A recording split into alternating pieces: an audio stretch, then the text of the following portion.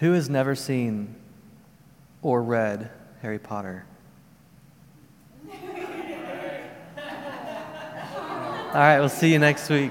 See you in 6 weeks when the series is over. You are not required to know anything about the movies or the books. We are simply going to use those stories as a lens to see some themes like love and suffering and pain and belonging, things like that. Harry Potter books came out in 1997 in the UK, and it's kind of become this classic fantasy story of witches and wizards and magic, good versus evil. Since 97, there have been 500 million books sold in 80 different languages. And not everyone has been a fan of the books. In 1997, it actually topped the American Library Association's list of banned books. And it stayed almost at the top of that list for 10 years because people believed that Harry Potter was teaching our kids witchcraft and sorcery. And here's a cartoon that came from it's kind of blurry, but the religious conservatives, especially in the Christian world in the U.S., put out some propaganda to try to keep families from letting their kids read the books. Said a cartoon that says, they let us into stuff we found in the Harry Potter books, tarot cards, Ouija boards, crystal balls. Samantha, the Potter books open a doorway that will put untold millions of kids into hell. Uncle Bob, you don't know the half of it. Holly's dad is a preacher and he likes the Harry Potter stories. Hey, what about all the occultic junk in my room? Should I destroy it? Absolutely, says Uncle Bob. This is so weird. This is so weird and awkward.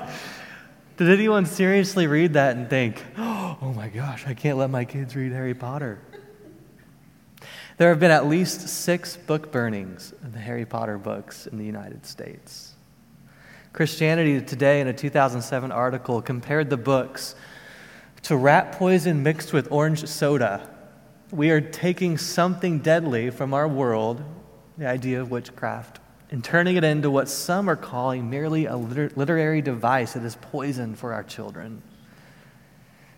When the Today Show host Katie Couric asked author J.K. Rowling about those accusations that Harry Potter was going to lure kids to Satanism, she flatly denied it. She actually admitted that she was a Christian herself.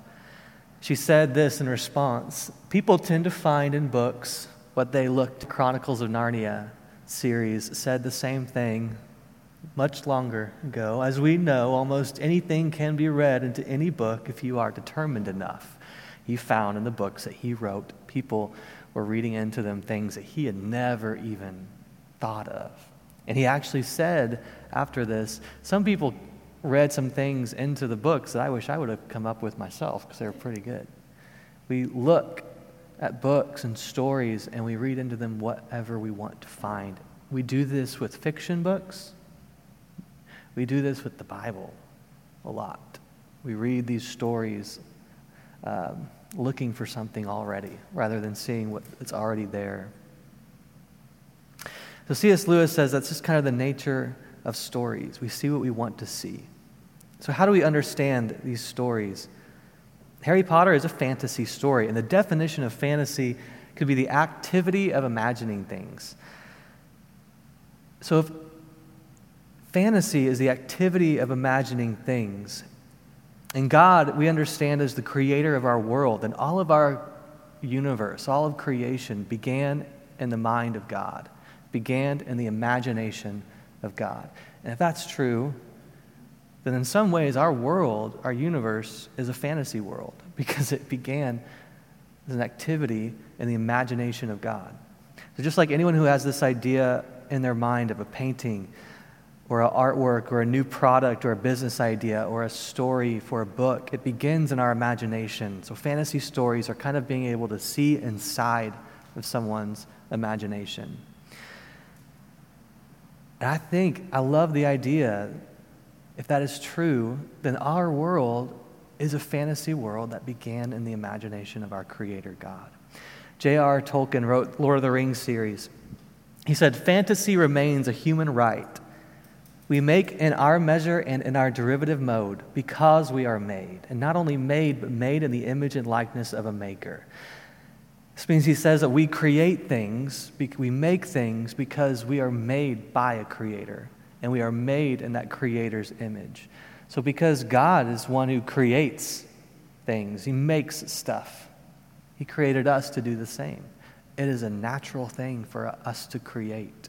It's a natural thing for Kate to be drawing on her iPad during sermons. It's a beautiful, sacred thing to be able to make and create. I should say that she does it while she listens. She's not doing it because she's bored, right? Yeah. It's a natural, holy, sacred thing for us to do what God does, to create. So Lewis and Tolkien both speak of these fairy tales and fantasy stories as a sub-creation. If all of this is creation, then what we make, these stories, is a sub-creation. And within these stories, and within our reality, we learn more about who we are and ourselves, our relationship to one another, our relationship to the world, our place in the world, our relationship to God. We find all of those things in the stories that we tell, the things that we create. And stories have the power to teach us who we are, to teach us those things. If you gather a group of 12-year-old boys and you begin to lecture them about the importance of honor and duty and self-control and friendship and perseverance, their eyes are going to glaze over and they're going to fall asleep. My eyes would glaze over and fall asleep. But instead, if you took a group of kids and you began to lecture them with a lesson that started, there once was a creature named a hobbit, and he had hairy feet. And his name was Frodo, and he had this magic ring, and whenever he put this magic ring on, he would disappear, and this dark power would take hold of him.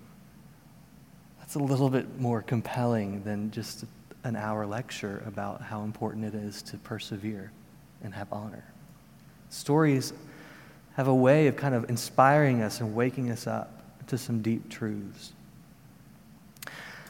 People have said that stories in the Bible are more like fairy tales and fantasy than reality. And I get that. Stories of God creating the universe in 6 days. Stories of a worldwide flood and an ark and one family that survived and put 2 of every single kind of animal on it. It sounds more like a children's story than it does some literal history.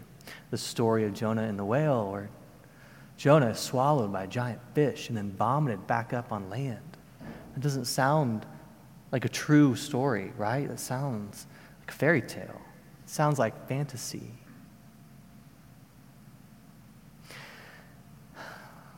In some ways, some of those stories, in my understanding, may be based on what we call myths. C.S. Lewis, when he was alive, was a worldwide expert on myth.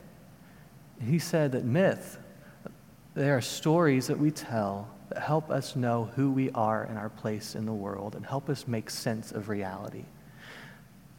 The message and the meaning and the purpose of a myth is not to ask, did this actually happen this way? And to stop at that means you are missing the big T truth of this story, of the purpose of that story and the power of that story and how it was intended. You take the creation story, for example. The creation story, we see a lot of similarities from that Genesis story to an old Babylonian poem called the Epic of Gilgamesh that came out,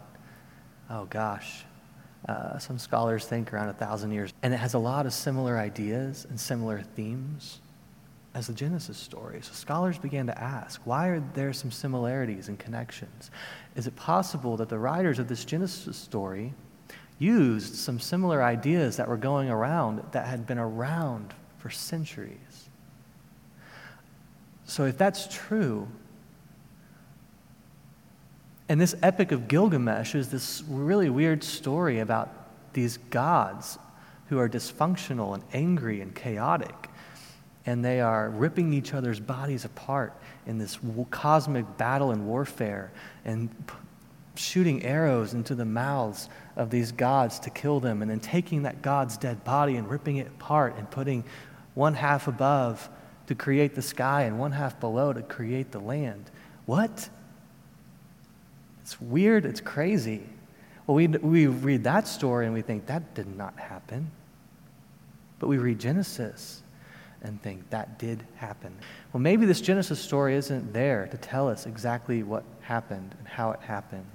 Maybe it's not to be read as a history book, the way that we've understood. So what were they trying to say?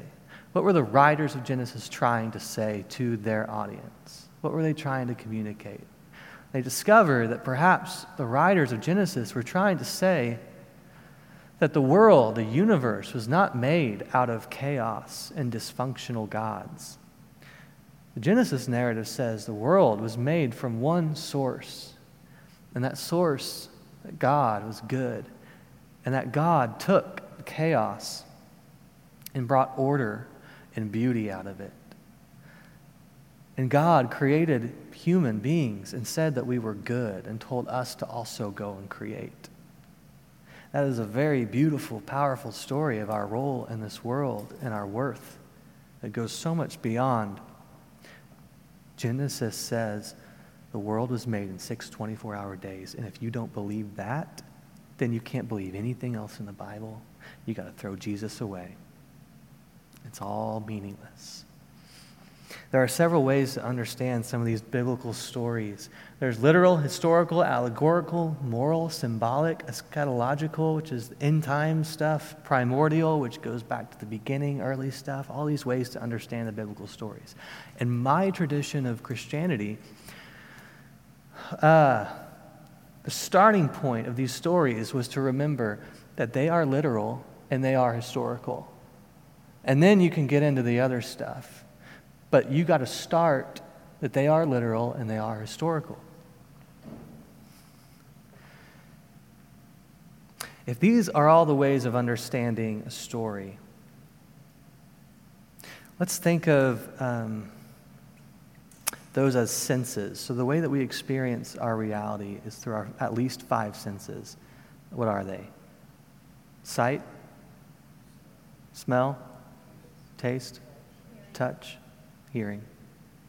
Some say there is a 6th sense, which is the ability to see dead people. No, I'm just kidding. It's not true. Imagine, picture in your mind the childhood food that you grew up with that makes you think of fall. It's pumpkin pie, pecan pie, hot apple cider, whatever that is. Picture that in your mind. And stop there and just look at it. Can you really experience that piece of apple pie and know what it's like just by looking at it and seeing what it looks like?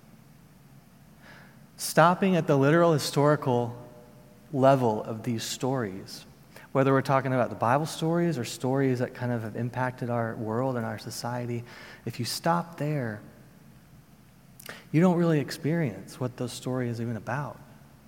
You can't grasp, just like you can't grasp what an apple pie tastes like and is like just by looking at it. You have to taste it, you have to touch it, you have to smell it.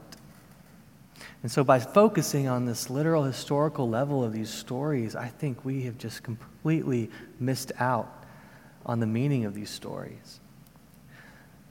And if we're looking at a pool of water of these stories, literal historical interpretation, in my opinion, is the shallowest understanding of the stories that you can get. Shallowest understanding. Completely missing the picture of why these people found these stories important to write down and share. Because stories are so powerful, I think maybe this is why Jesus mainly taught people using stories. In Matthew 13, I have a picture of it. apple pie. Isn't that like delicious? Jesus spoke all these things to the crowd in parables, and he did not say anything to them without using a parable, without using a story. A parable was not a true story. A parable was a made-up story. It was a fiction. It was a fantasy. It's an illustration. It was a way of explaining a deeper meaning and a deeper truth. And Jesus, when he really wanted people to absorb something and try to understand something and try to find themselves in the story, he did not just tell them flat out in a lecture. He gave them words and pictures and images through stories. Richard Rohr, Franciscan priest, said the indirect, metaphorical, symbolic language of a story or parable seems to be Jesus' preferred way of teaching spiritual realities. And I think the nature of those stories, like Harry Potter, have a profound, deep way of teaching us spiritual realities. So that's what we're going to do in this series. Perhaps Jesus knew that these metaphors are the best way to explain these deep truths of life and who we are. The great storytellers throughout our history, Tolkien's and the J.K. Rowling's and our favorite TV shows and movies and art, they have more impact on our day-to-day lives than politicians do. Because these stories and this art, they inspire us. When we experience stories, they help us see the world and ourselves in a new way. Politicians aren't very good at doing that. Me as a preacher is not very good at doing that sometimes. Stories is where deep truth is felt and experienced and understood. We need stories to help us understand ourselves. Sometimes it's not until we see something in the form of a story with characters and drama and pain and suffering and perseverance and hope and love. We see the characters go through these ups and downs of horrible things and then finding their way out. Sometimes it's only by seeing that through someone else in a story that we find that in ourselves, and we can begin to process our own pain and our own suffering and our own troubles in life. And we begin to see glimpses of hope and ways to get through those things. And we can do that through the power of story. In 1852, Harriet Beecher is an abolitionist. She wrote a novel, a fiction novel called Uncle Tom's Cabin. And some say it helped lay the groundwork for the abolitionist movements. There's an author and novelist, Roxana Robinson. She said, Uncle Tom's Cabin told the story of slavery through the eyes of the enslaved and was one of the first novels to show black characters as fathers and mothers, parents and children, human beings who were living under inhuman conditions. It was not somebody lecturing people on the importance of the abolitionist movement that made change. It was a story that showed African American slaves as human beings who shared the same feelings and emotions and pain we all do. It was the power of story that did that, not the lecture. Stories have the power to change our world. So I want us to look at the stories in our lives and the stories that we experience on TV, books, movies, stories we tell ourselves, and see that God is in those stories, that those stories are sacred. Sacred stories don't just happen in a leather-bound book that we call a Bible. Sacred stories happen all around us. Sacred stories happen from our imagination that we put down on paper, create. And they have a lot of depth and power and truth, and we need them. We need stories to remind us of injustices in this world. Stories like Uncle Tom's Cabin helped people realize how they are a part of causing those injustices. So we're going to look at some stories, not just in the Harry Potter series, but this is why I love topical teaching, because I love finding the sacred in things that we've been told are not sacred necessarily. So we're going to do that. before we take communion, it's to kind of get us in a space to receive communion and receive and recognize God's presence in us. I've asked Kevin to lead us in kind of a contemplative prayer, contemplative moment.